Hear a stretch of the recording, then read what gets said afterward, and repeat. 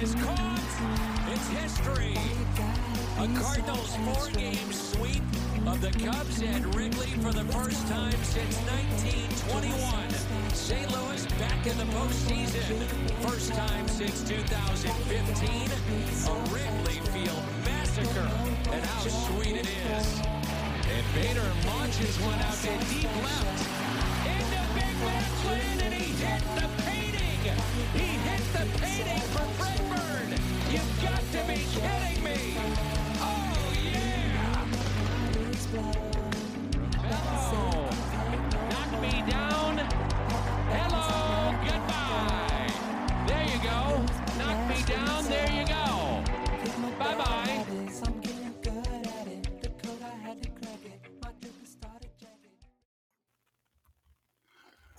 Welcome back to Conversations with Cerruti. This is your host, Ben Cerruti, here with Birds on the Black. With us today is Stu Stiles, as I told you guys last time.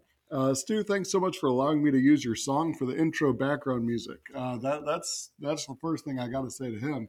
It fits so well. It pumps me up every time. I literally, I know I'm only 9 episodes in, so maybe this won't continue, but I still listen to it at least once, or if I'm being honest, multiple times prior to recording every time to go and make another episode of the podcast. I think that alone means I almost had to have you on just to make it up to you, but there's other great reasons to have you on anyway. How are you today, Stu?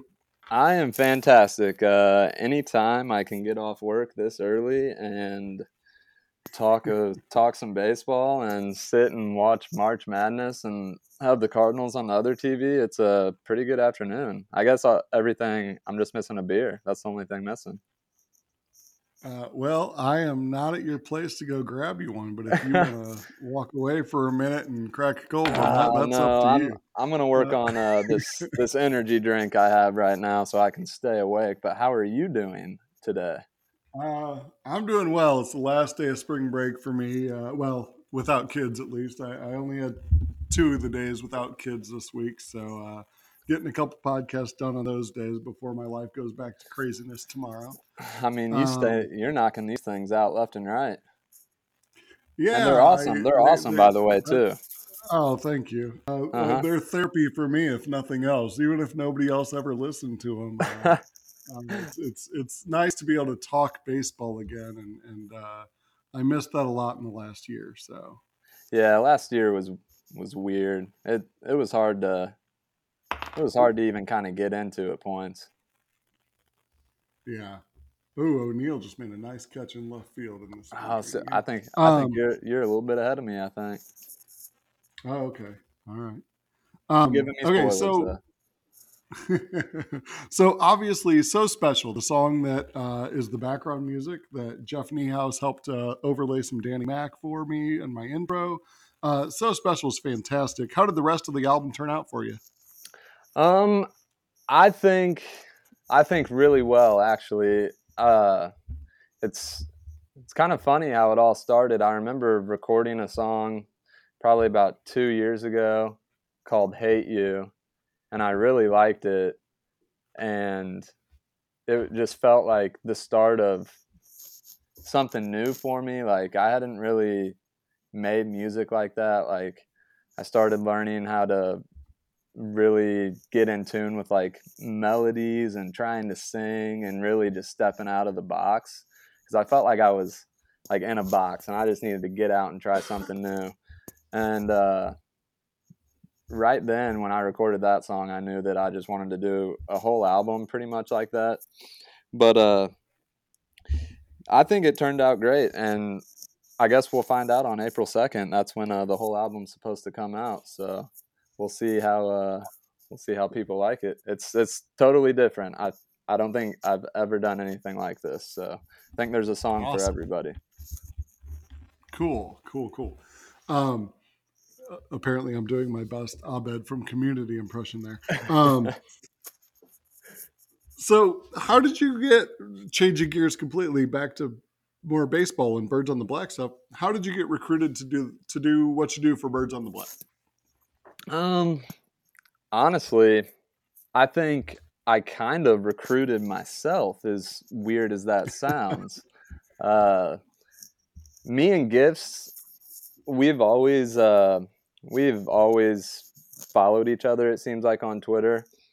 At least before he started before he started Birds on the Black Up, we followed each other for a couple years, I'd say, and we would chat every now and again, not every day, but just here and there. And I think we always kind of chatted about my scorecards, and he always wanted to do something with them. And then it probably would have been opening day 3 years ago, I want to say. I remember they were opening against the Mets in New York, and it was like 30 minutes before first pitch, maybe. And I slid into his DMs, and I was just like, hey, I'm keeping score for all the games. I know we've talked shop, but if you don't have anybody doing game recaps or something along those lines, I would love to do it. And within 10 seconds, I had a response back, and he was like, yep, let's do it. And that's literally how it started, and that's how it's still going. So Awesome. So when I was growing up, grabbing a scorecard at Bush 2 was one thing that my dad did to help me love the game of baseball. mm-hmm. He would keep the visiting team and I would keep the Cardinals, or vice versa, depending on which side of the aisle we were sitting. My dad always got an aisle seat no matter what.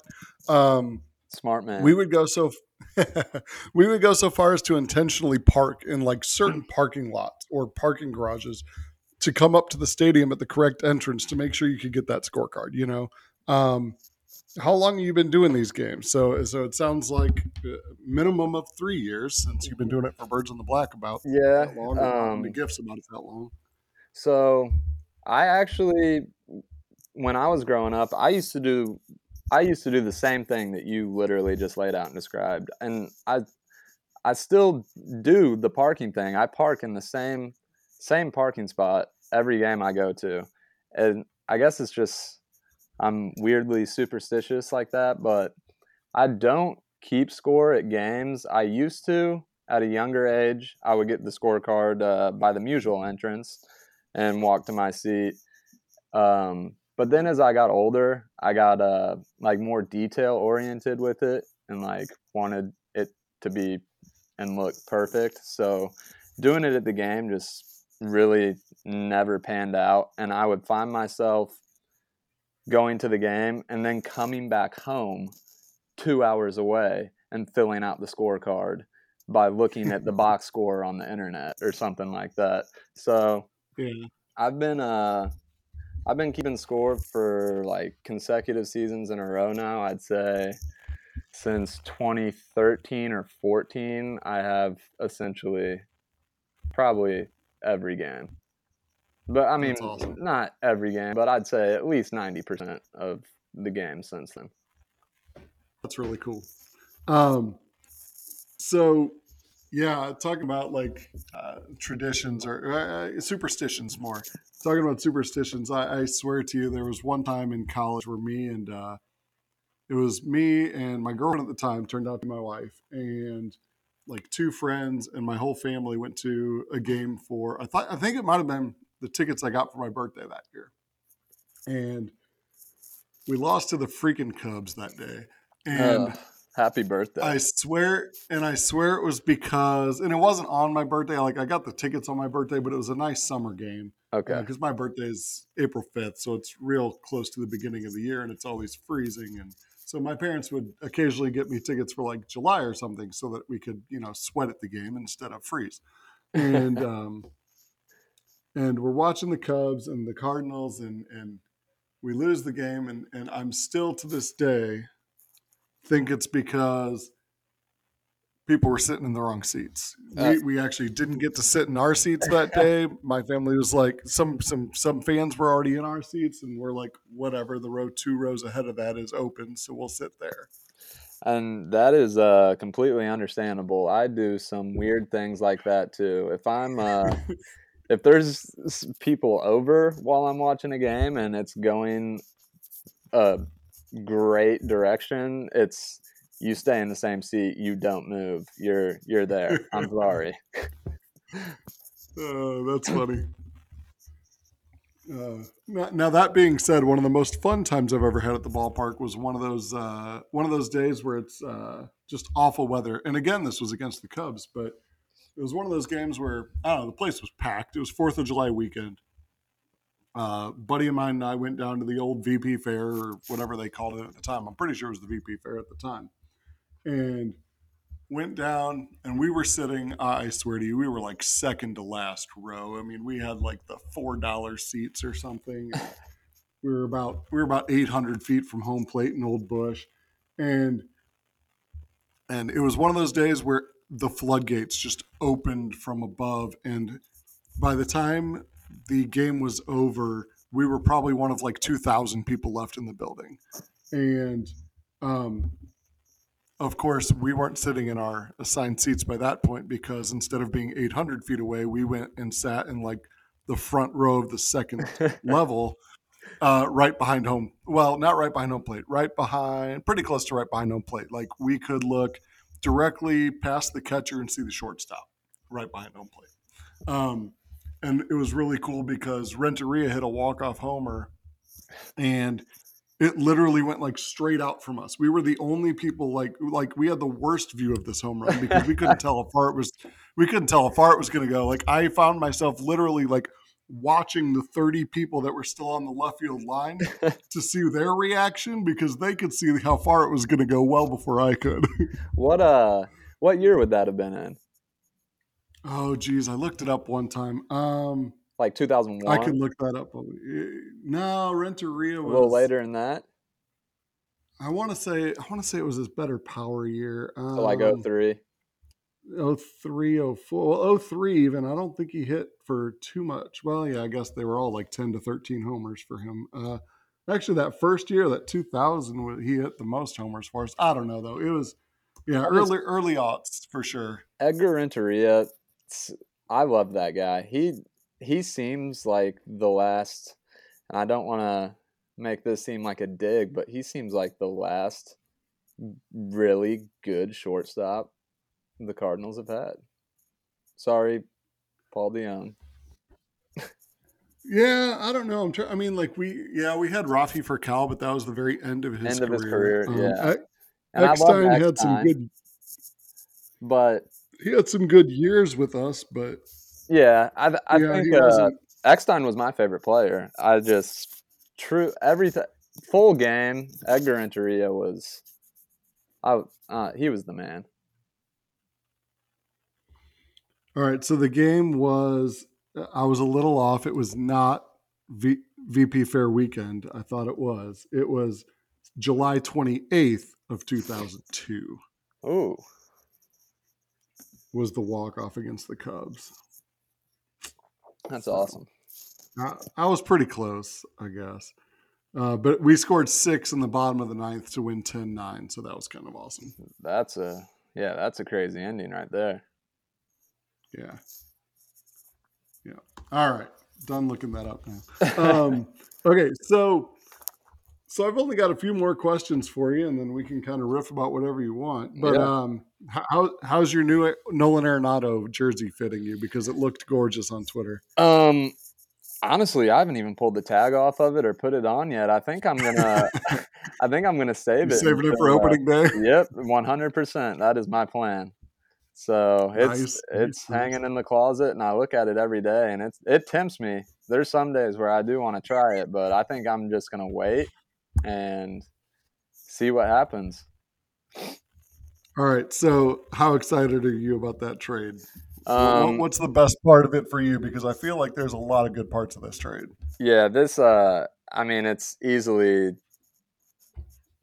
I think it's easily the best trade in my lifetime as a Cardinal fan, for the organization. Like, I think it one-ups the Matt Holliday, and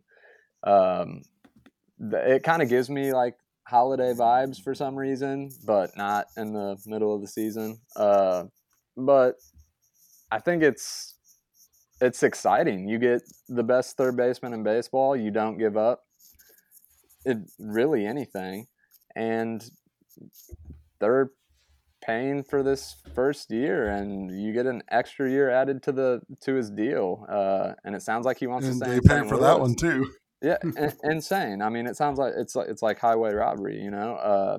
It's hard not to be jazzed up about this. Or, I mean, I think about it still like multiple times a day. Like, how did this actually happen? It's still unbelievable to me. All right, so we've got Arenado 1, Holiday 2. Where's the Paul Goldschmidt deal land? Is that 3, or is that further down the list? It has to be. It has to be 3. Yeah. And I can't believe that. I can't believe that they have him and Arenado now, or Arenado. My fault. My bad. That's gonna happen a lot this year. Oh, I'll say it both. Yeah, I'll say it both ways. And I think the problem is, I listen to all kinds of like replays and national broadcasts and they highlights, and they call them. Yeah. It's so confusing. Yeah. So that's gonna happen. How are we this far into the guy's career, and everybody's saying it different? I feel like he's so quiet to where he never really mentioned it or got bothered by it, or he just seems like a really chillaxed guy and just a great fit for this team. Like it seems perfect. It really does. Yeah, I agree. Okay, so one more on the trade front. This is one that I know you loved a lot, and I very much didn't. Where's the Ozuna trade fall for you? I figured you knew where that was going as soon as you laughed there. Yeah. Man, I loved that guy. I just loved his personality, and he was just goofy, and I always rooted for him. It just never seemed like he was fully healthy when he was in St. Louis, and they kind of did give up. You go back and look at that deal. I'd say it's a loss when you look at it from the full picture.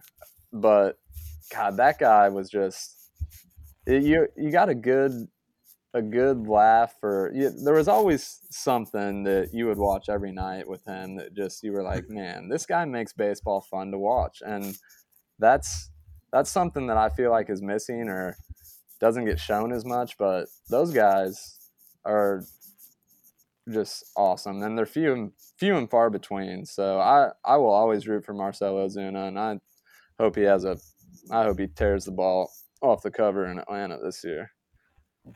Yeah, I did enjoy watching like he and Jose Martinez and that crew in the dugout. They were great for a couple of years there. Yeah, goofballs. I mean, those are two of the best personalities the Cardinals have ever had, it seems like. And those teams had a bunch of personalities, though. So those ones really stood out, though. So you and I weren't on the same page on that one, but you and I seem to be on the same page on a lot of things Cardinals related. We really do. Like, I feel like I'll go to Twitter to say something, and all of a sudden, one of the top 2 things in my feed is you basically saying the exact same thing I was going to, or something that's been on my mind. Which happens? I mean, maybe that makes you crazy, but. Speaking of crazy, what's one time you were like, Cerruti, what in the world are you thinking? That's absolutely insane. Okay, so, I don't really feel like I have a great answer for this one, but when you came to Birds on the Black, and was I already there when you came along, or did we come on at the same time? Okay, we might have been close, but I think you were already there because I was not in the DM discussions about bringing you on. So okay, yeah. So that would have been.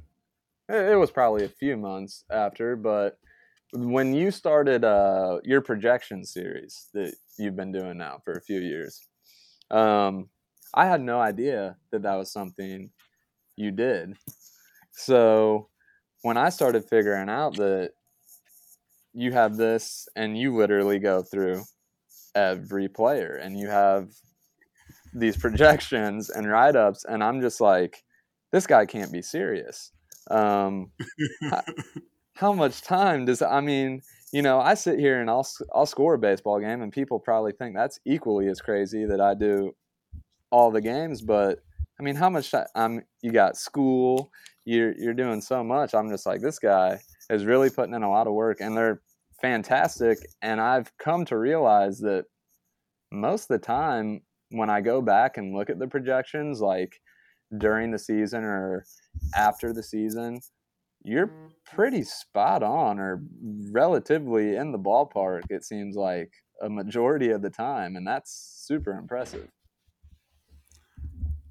Yeah, I don't know about that. I look at them and I go, whew, I missed on a bunch. But yeah, it's always fun when you get them right. I feel like with Dexter Fowler, I was really close on him a lot. I don't know why. Yeah, that one sticks out to me. I think the thing that I really like the most about it, though, too, is you have 3 different projections, essentially. And I think it's good for people to get their own sense and take that information and do what they want with it. Or I just think you lay out a lot of quality and useful information. And one of those, it just seems like one of those is always super close on every player. Well, if I got 3 chances at a guy, hopefully I hit on one of them, right? That is true. All right, so one thing I do want to get into a little bit at least, because I haven't really gotten to talk about this yet on one of the podcasts, is you and I have been on the same page about an idea that I've got that is just one of these harebrained ideas that I would talk to my dad about all the time. And for background information for people not familiar, my father was born in 1950. He was a pitcher growing up. His favorite player ever was Bob Gibson. That was like his hero, his idol, not just his favorite baseball player, right? And so my dad grew up in this era where, you know, he was a good high school player. He was a good summer player. He went to college and played at the collegiate level. Actually played, pitched to Joe Nolan, who became a backup catcher in the majors for quite a while with the Baltimore Orioles. He had a tryout with the Cardinals at one point. It was one of those where they told him that they would have signed him on the spot if he was a little younger, but he did the tryout when he was in college, not when he was in high school. That is really cool. Back then, those 3 or 4 years of development time made a big difference. They still do today, but I guess less so. Not to interrupt, but no, go for it. Where did your dad where did he go to college? He went to a small college in St. Louis called Harris Stowe. It was Harris Stowe Teachers College, or I guess it was Harris Teacher College at the time.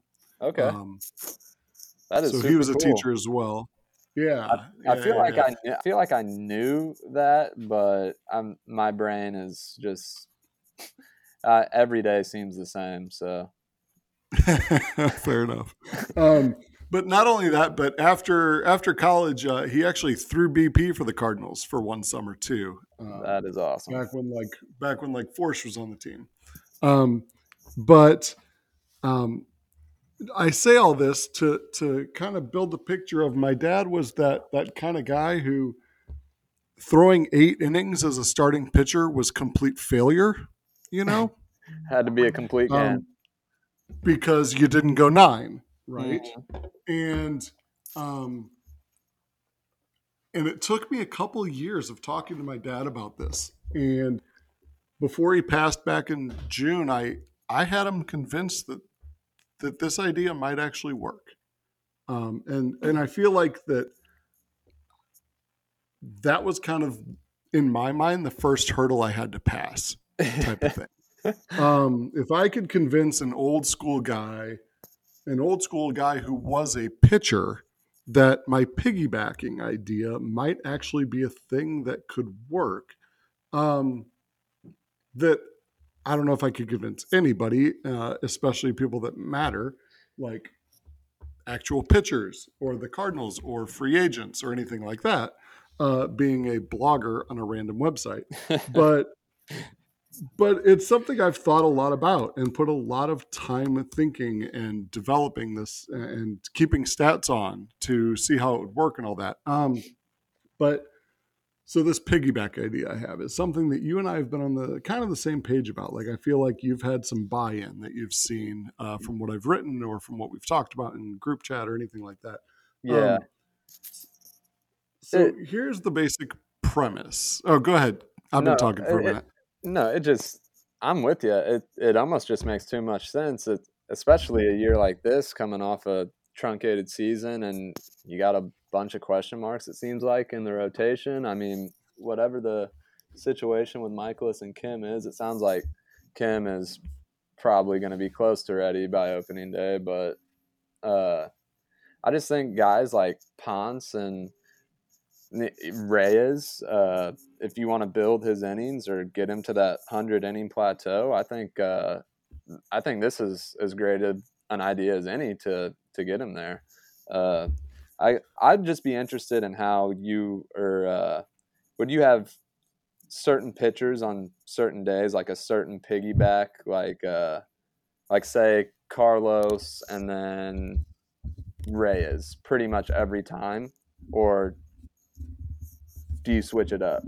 Yeah. So basically, the whole plan would be I would come into the season with 8 guys that I would consider starting pitchers, Right. and I would have them paired up. So 4 groups of 2.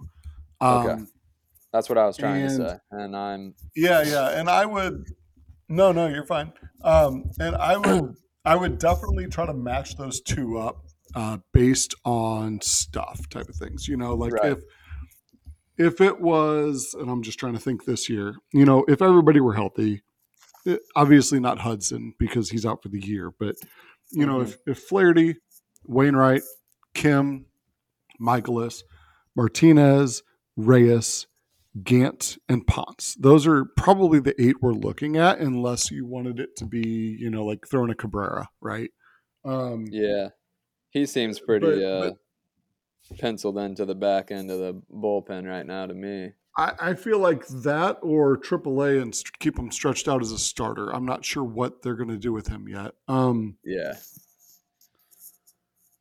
I don't That, think they want to give up on him as a starter just yet. I really don't. yeah, he's still so young. It's hard to do that to a guy, but it just seems like the Cardinals always see guys like that, and they just they see the radar gun popping, and you throw hard, and you're young, and you're up in the bullpen, and that's it. And I Yeah, don't know. that kind of happened It's to like weird. Hicks and Helsley and Yeah, Rosenthal, and yeah, it right. seems You're like it's right. happened for years. It's just I don't know. I hope they don't. I'm with you. But it just seems like they I, kind of have him slotted into the bullpen right now. yeah, and I think they've got like 2 Cardinal brains conflicting on this one because their other thing right now, I feel like they're really high on trying to find a lefty starter. Yeah, Um, and now they went and got Kim, and he's going to do it for at least this year, but he's only under contract this year. But they went and found Libertor and Zach Thompson and Genesis Cabrera all within like 18 months of each other, and it uh-huh. could be making up that month total out of the back of my head here, um, but yeah, I feel like they're still gonna keep them in mind for that because of that for some reason. Yeah, Um, but anyway, whatever it is, I would take a guy like Kim throws a little softer, comes from a lefty angle, and pair him up with like an Alex Reyes who just is a fireballer. yeah. Um, pair up a guy like Wainwright with his curveball um, to a guy. I'm trying to think like maybe like Ponce he does High have a fastball. curveball, but I feel like he's that high fastball, more of a cutter than a slider, changeup kind of guy that occasionally throws that curve in there. Yeah, So I would definitely intentionally go about pairing these guys. yeah. I think that's Um, a really smart idea. And also, not to get off topic, I think Ponce is. I think some of his pitches this spring have looked absolutely wicked. Uh, he seems to be spinning the ball really well. And that little cutter you were talking about, it seems like that's even a little finer tuned and even a better pitch than I remember it being. So I'm really rooting for that guy too. Yeah, I feel like Ponce and Gant, very much underrated stuff. Yeah. And Gant I too. don't know. His stuff has been spinning really well too. Specifically with both of them, their curveballs have looked way better than I ever remember them being. I think what it's going to come down to for those two is, can they command the ball? Can they command the strike zone? Yeah. And that's always seemed to be the thing with Ponce. It seems like that's always what gets him in trouble. Both of them, I feel like both of Yeah. them, you just get high pitch counts pretty quickly, despite all the stuff. I don't know if it's they both have so many pitches that dance that they don't know what they have control over that day, kind of that Jaime Garcia disease, or what. Yeah. All right, so I take these 8 guys, I split them up into 4 tandems, and my plan is they pitch to 18 batters each. You go 2 times through the order, and I really think I conceived this. Like, I'm trying to remember the origin story of this. Sort of, I'm pretty sure I conceived of this when Reyes was on his way up and couldn't seem to get healthy, or couldn't seem to stay healthy, and Waka couldn't seem to get healthy. Mm-hmm. And I thought of, well, what if we just took this one rotation spot and paired them up together? Because neither of them seemed to be going more than 4 innings anyway. And not only that, but they're both completely dominant a couple times through the order. And not only that, but at the time, Matheny was at the helm, and we held on to that 13th pitcher for the, break glass if broken or whatever. Yeah, just a waste of a roster spot. So if you're not going to use them anyway, pair them up with one of the starters. And so that was kind of the origin of this, was thinking about that. And then as I went through, I started thinking about, well, yeah, having a 5-man rotation, sometimes bullpens get a little tired. Well, what if you throw a 6th or a 7th or an 8th man at it? Well, I feel like those concerns kind of go out the way when you do this, because if you've got 2 guys who are scheduled to go 36 batters into the game, you're looking at getting well into the 8th inning probably every game. And so that's only leaving 2 to 3 outs per game over the course of the whole year for the other 5 guys in the bullpen, which is probably way too much. You probably wouldn't need 5 bullpen guys at that point if this happens. Now, I think what would happen is you would almost have to keep one of them as a break glass kind of keep under glass until something falls apart kind of guy, because eventually you're gonna get one of those games where somebody goes an inning and a third. But I mean, those games happen anyway, and that's why you have the bullpen. Yeah, and I think that would have been absolutely perfect for these Matheny managed teams too, because he would just tax the bullpen.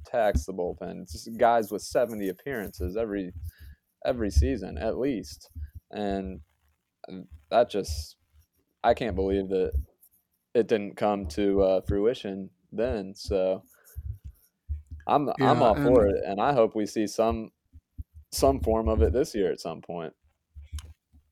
Yeah, so I feel like each year I keep getting more and more convinced of this, and I think the last couple of years it's been because we have so many guys who are, in my mind, ready to start at the major league level.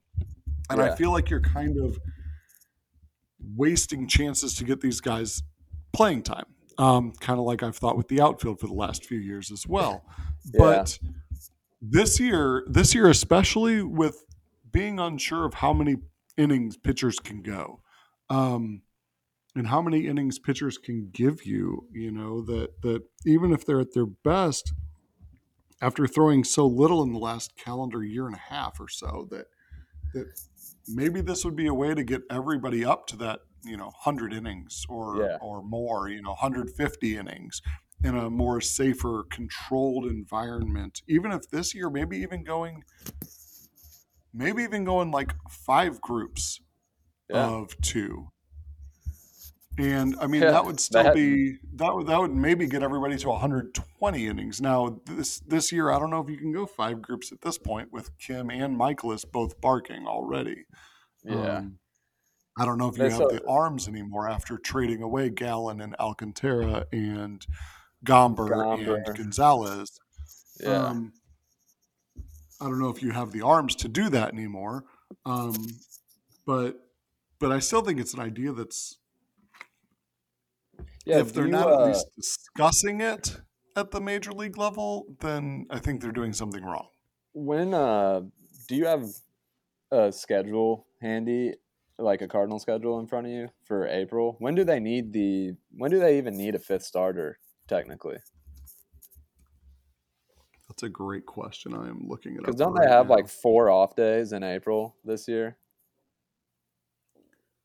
Well, they'll have 2 after each opening day, the first opening day and then the home opener. Right. So it looks like they're off on the 2nd, the 9th, the 15th, the 22nd. So they technically could get away with four starters, I guess. I don't know how long. They play on the 3rd, 4th, 5th, 6th, 7th, 8th. So that's 6 games and 6 days there. Yeah. I don't know. I don't know. It's something to even think about, even in April, about piggybacking some guys. I would really enjoy seeing them use Alex Reyes in that way, especially to start the year, since they're so worried about his innings right now, and I know they'll be super careful with it when the season starts too. So I think that's a way instead of just picking. I get real confused. Go ahead. Sorry. No, you're good. I guess I just don't know what they're gonna do really at the end of games right now too. It doesn't seem like Hicks is really gonna just be like slotted into that closer role, especially coming off of surgery, and with how he just started pitching to live batters. He's had 2 outings against live batters. Yeah. So I want to say he's faced 7 batters in actual spring training games. Yeah. Yeah. So I don't know. I could see Alex Reyes maybe getting the 9th once the season starts. Yeah, I could see that. Yeah, he's looked phenomenal this spring too. I think he's looked the best out of any pitcher, honestly. But I really think they need to try to get him to that 100-inning limit this year. If not, try and push it and see what happens. He's still so young and he's got so much in the tank, and I just use those bullets, man. Yeah, I agree. And I feel like if they're trying to structure, and maybe they have a fabulous plan in place. I'm obviously not privy to it. I'm not down in the bullpen with them. I'm not in the film room with them. I'm not in any pitcher meetings. Just to make sure that people that are listening to this are perfectly clear. I know nothing that they don't know, but I don't see how anytime you're in a bullpen that you can actually be on a schedule to pitch 100 innings, because I don't feel like they're going to go. I don't feel like they're going to be in a position where, when you're the Cardinals and you're expected to compete for the division every single year, and we've seen this year after year after year, that they're going to do the best thing they can for them to win games. And if that means that Reyes only gets to 80 innings because he's slotted as the closer for 5 of the months, or if he only gets to 60 innings, that's what's going to happen in the pen.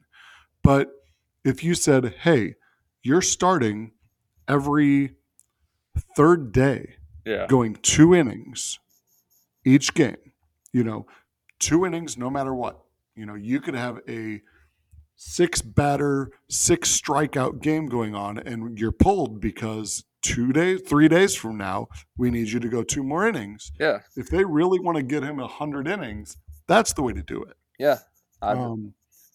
That's you can't have them backing up Adam Wainwright, who could go out there and give you 8 1/3 on any given day. Yeah. Or Jack Flaherty, who could go out and throw a shutout. Yep, 100%. And I think with like Waino right now too, that guy's going to throw as many innings as he wants at this point in his career. So kind of hard to do that on his days, obviously. But yeah, I think that's really smart. And if they say they want him at the 100 inning mark, that is definitely probably the easiest way to do it. And I would love to see it. Yep. All right. So just to some quick hitter things here then. Kind of talked about these things with Corey Sanzone yesterday on the last podcast. All right. So lineup. Edman was just announced as the leadoff hitter and second baseman. They've been experimenting with Goldie and Arenado 2-3. What are your thoughts about 1-2-3 there? I like it. You're Mike Shildt. Is that what you do? Man, here's the thing. Before I say yes to that, I'm just confused or don't really understand the Dylan Carlson situation right now. Because in a perfect world, I think I would like that guy to hit number 2, just from his just plate recognition and just understanding the zone, and he can walk, switch hitter. Like, I would love for that guy to bat second, and it seems weird. He batted cleanup in the postseason for you, and now this spring it seems like he's not even at the top of any lineup. So I would want to see Carlson too, but I think if that's their 1-2-3 that they want to go with Edman, Goldie, and Arenado, I'm not going to turn my head at that, because you're getting your best bats up there to start the game, and they're going to get the most at bats too. So that's perfectly fine by me.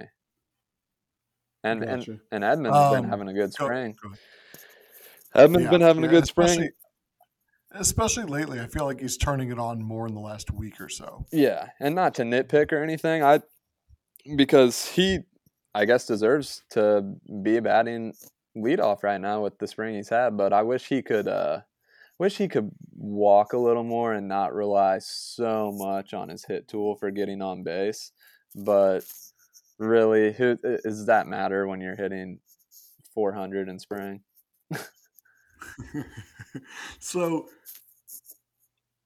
I have this weird thing. So I don't know. I listen to my dad a lot growing up, and especially when it comes to baseball. And he always talked about in the 5th spot of the batting order. And I've talked about this with Corey Sanzone on the podcast, but that 5th spot in the order, he always said, and my dad was a softball coach too. And so I'm used to fast pitch softball, girls softball. I helped him coach for years. And he said, the way he built lineups was he wanted his 5th hitter to be that kid who, when there's 2 on, 2 out in the first inning and you need to set a tone for the game, who's going to come up in that situation and get that hit?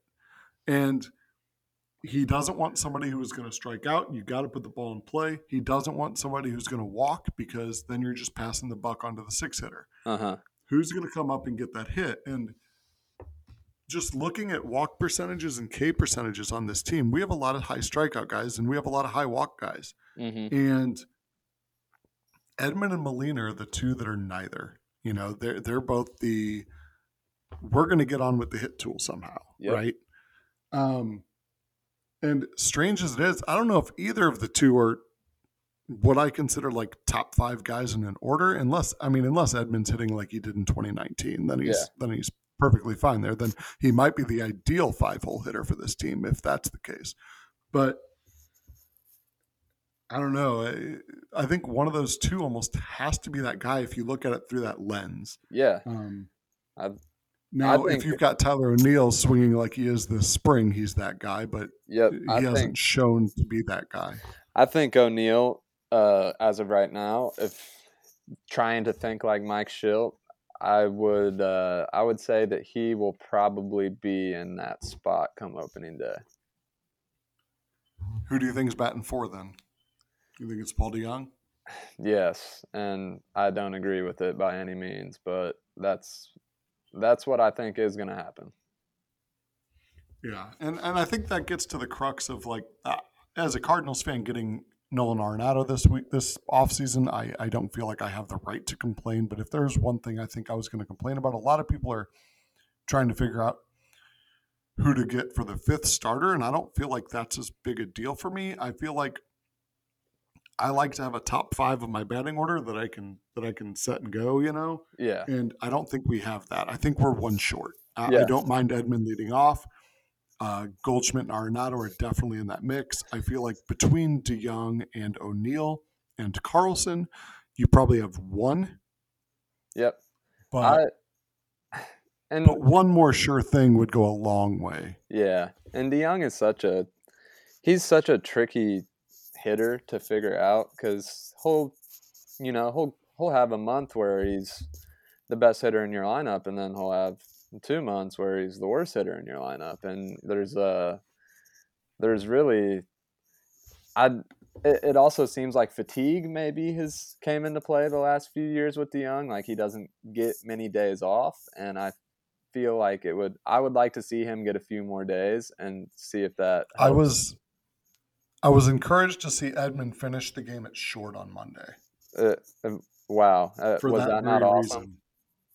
Yeah, for that very reason. I was very encouraged to see him playing short. I feel like that's one of the first times I've seen Tommy Edman even play shortstop in a St. Louis Cardinal uniform, spring, or like he never did in the regular season. So yeah, don't be afraid to put him there because, DeJong's a guy that's everybody needs a day off here and there, and there's not really that true backup, but I feel like he would perform much better if he got a few days off here and there. All right, couple more questions. I don't want to keep you on here all day, even though I could. I could just have fun talking to you all day, I think. Yeah, we can keep going. I don't think I have to go back to work today. I do have to tutor somebody, but I don't think that's for a little while still. So another question that I just thought of was the Cardinals just announced some roster moves the other day when they cut Major League Camp down to 54 players. I don't think there were many that took me by surprise. I didn't see Lars Nootbaar, Justin Turner sticking around much longer than they did. Luken Baker, Kramer Robertson, Carlos Soto, Pedro Pages, Pages, however you say that. Kyle would know how to say that name. I've always said it Pages, but now I feel like that's wrong. Well, I feel like that's what Kyle said as well, but Kyle's the first to tell you that when it comes to pronunciation, he has no clue. So I have no idea. Did you just see that play by Connor? Sosa no, but I'm rewinding now as we talk. Yes, Sosa just made a good play. So Connor Jones, Griffin Roberts, Austin Warner, Garrett Williams, none of those surprised me at all. And those were all guys that were assigned to minor league camp, reassigned. Yeah. The two guys they optioned, I was kind of surprised to see them option out. Like Junior Fernandez this early, he was a guy who stuck around the major league roster for a bit last year. Yeah. And to see him gone before 54 other guys, before they had to cut 28 more players. Yeah. Surprised the heck out of me. Very unfortunate because I really always rooted for that guy too. And he's had, his injury trouble in the past. And it just seems like, I don't know, it just seems like the command hasn't been there even last year, pitching out of the bullpen late in the year and stuff. It just seems like his command on everything is kind of just gone.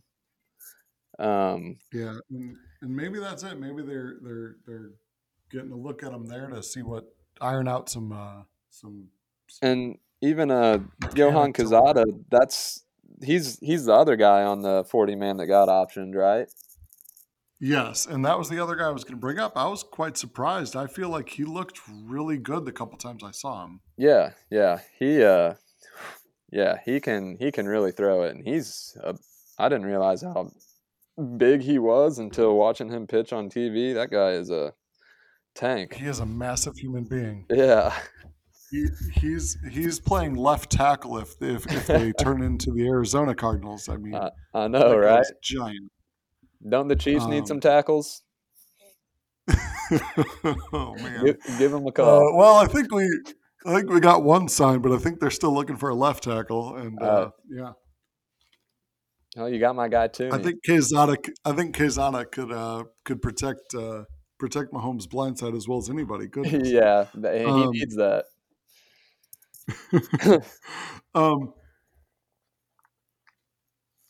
All right, sorry, with Quezada, I was trying to think of where I was going with that. His slider looked a lot better than I thought it would. Yeah, It was one where being 6'9" and 580 or 20, whatever he is, for real, 260, 280, the dude's just massive. And you figure the fastball would be pretty hard, especially if he says he wants to be the right-handed Randy Johnson, and it was. But the slider looked a lot better than I thought it would, especially for a guy who's been, I think he's on his third team in like 3 months of baseball season. Yeah.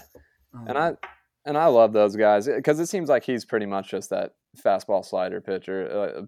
I mean, going to be probably a pretty good piece for a bullpen here pretty soon, or depending on injuries or what happens. So, yeah, I like those. I like those fastball slider guys. So speaking of another guy who is kind of one of those, can find him on waivers, can lose him on waivers, can maybe find him on waivers the next day type of guys, Nabil Crismatt last year for the Cardinals. I'm kind of surprised they let him go with how he threw. Yeah, he had a really good end of the season. It seemed like he wasn't, and he didn't really seem to wow you with any of his stuff. It seemed like he sat, right at 90, low 90s, but he got guys out. It kind of reminded me of like a right-handed version of Tyler Webb or something. Yeah. Yes, it really did. That's exactly what it reminds me of, I feel like. Okay, so just looking back, so he has 4 pitches, fastball, sinker, curveball, change. So not a fastball slider guy. So I don't know why my brain just went to him. But his curveball was really good. Yeah, and he threw none of them less than 20% of the time. He threw like the sinker and 4-seamer 20 to 21% of the time, the curveball 23% of the time, and the changeup 36% of the time. He had a 40% whiff rate on that changeup, which is why he threw it so often, I'm sure. Nothing over 90 on average, which is probably why he keeps bouncing around, because teams don't believe in pitchability. They believe in throw the ball hard now, I feel like. Yep. But yeah, I might have to take a look or have Matt Graves over at Redbird Daily or something, or Redbird Rants. Take a look at spin-based movement versus observed movement, because he's kind of got that seam shifted wake stuff down a lot better than I do. But man, he just got people out. He had a 0.84 WHIP. He had a 3.24 ERA. Is he still technically, I guess, unsigned, or did he go back to? No, I think the Padres picked him up, actually. Oh, okay, of course. Well, yeah. They pick everybody up. I'm sure he'll have another career year there. But I mean, granted, it was only 8 1/3 innings, but he struck out 8 in those 8 1/3 without throwing hardly any pitches above 90 miles an hour. He walked 1. Yeah. He got ground balls. The average launch angle was 1.3 degrees. So he got ground balls. Man, he was one I'm not sure why they let him go. And they're still sitting there with, I think, 38 man on the 40-man roster at the moment. Yeah, should be, with only those 2 pitchers optioned. So I would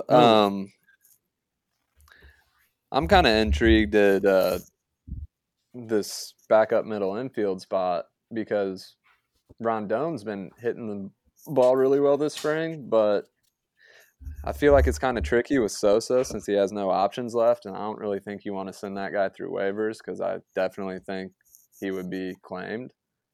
Yes, I agree.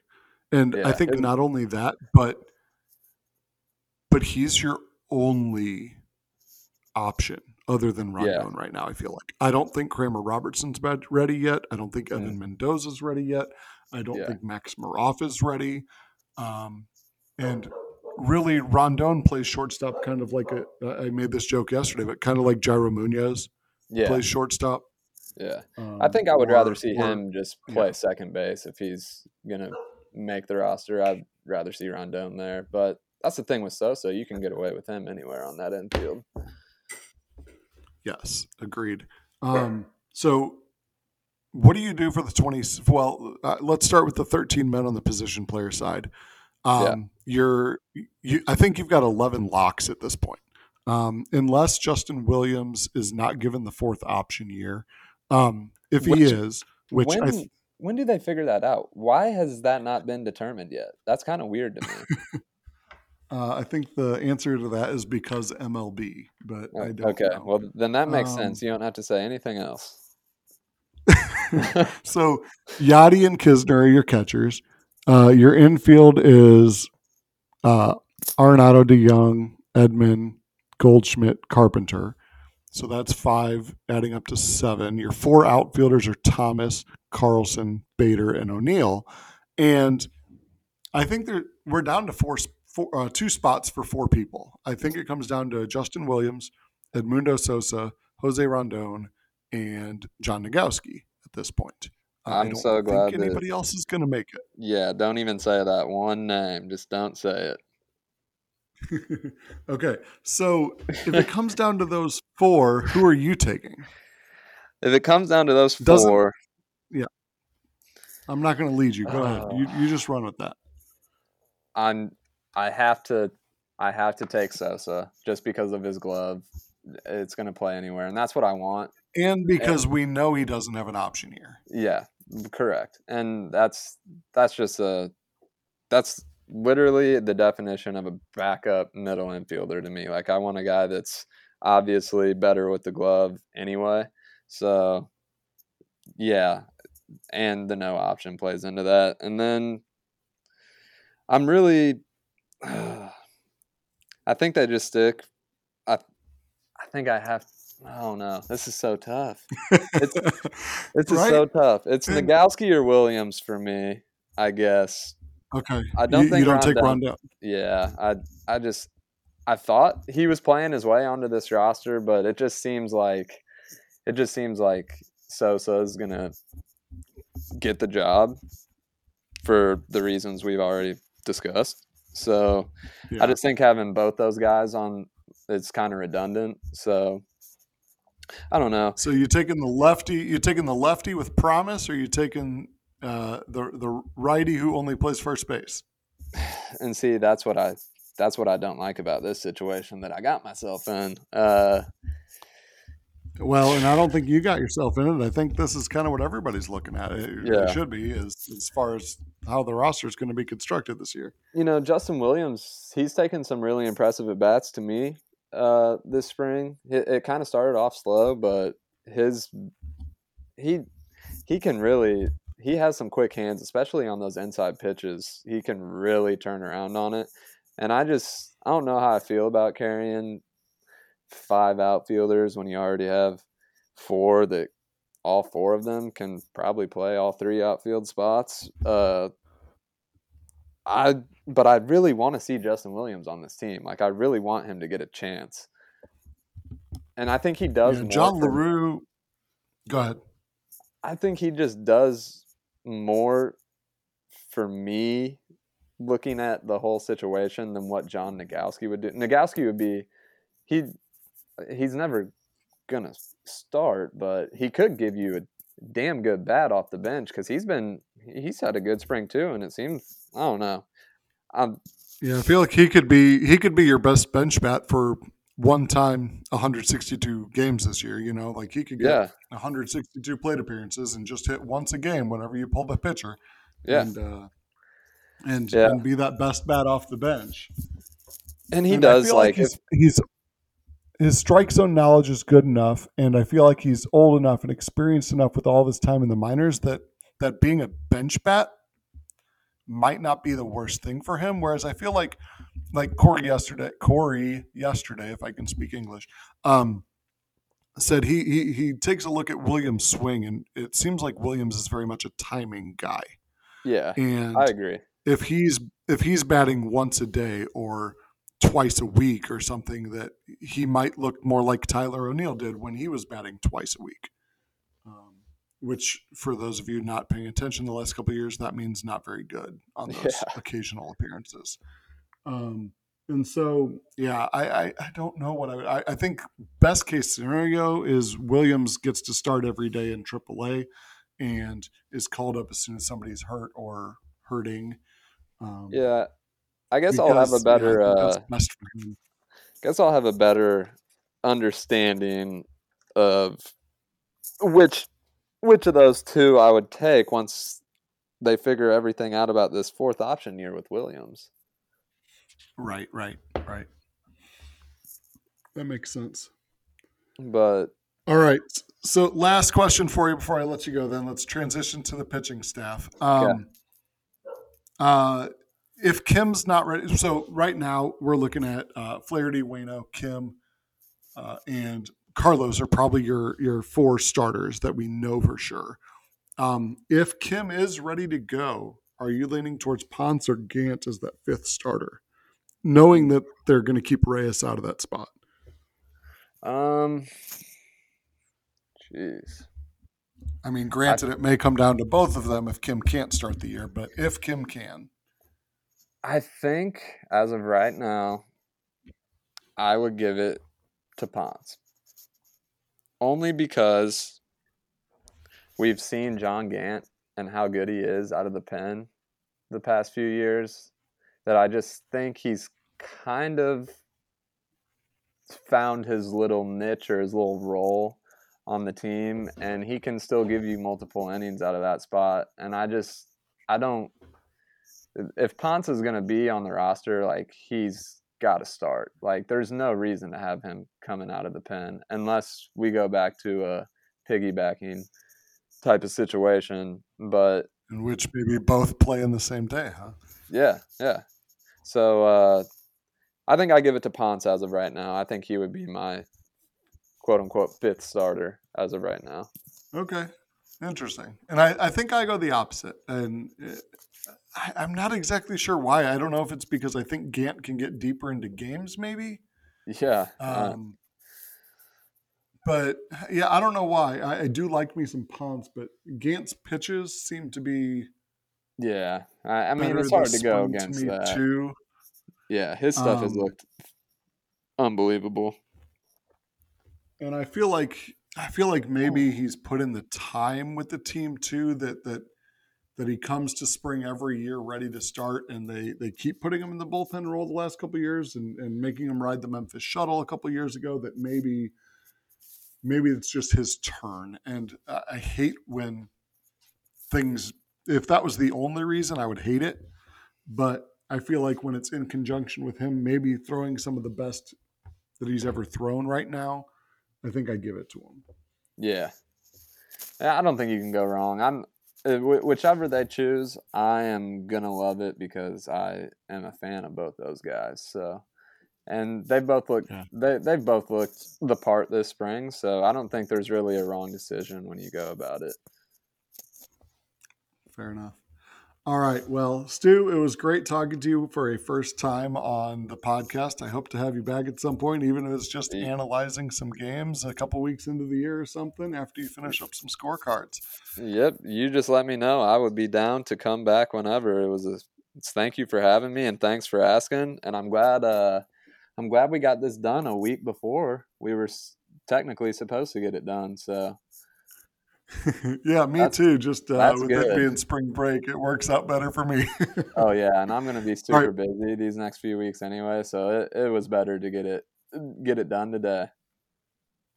Awesome. Well, back to where we started here. Thank you again for letting me use the intro to the podcast. I'm actually going to put that as an outro on this one as well, so that now that you've listened all the way through this, you can hear Stu Styles one more time.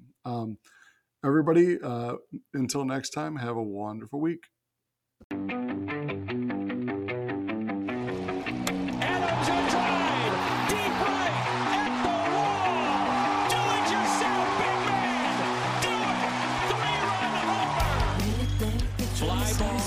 Center field. This is caught. It's history. A Cardinals 4-game sweep of the Cubs at Wrigley for the first time since 1921. St. Louis back in the postseason. First time since 2015. A Wrigley Field massacre. And how sweet it is. And Bader launches one out to deep left. Into big left land, and he hit the painting. He hit the painting for Fred Bird. You've got to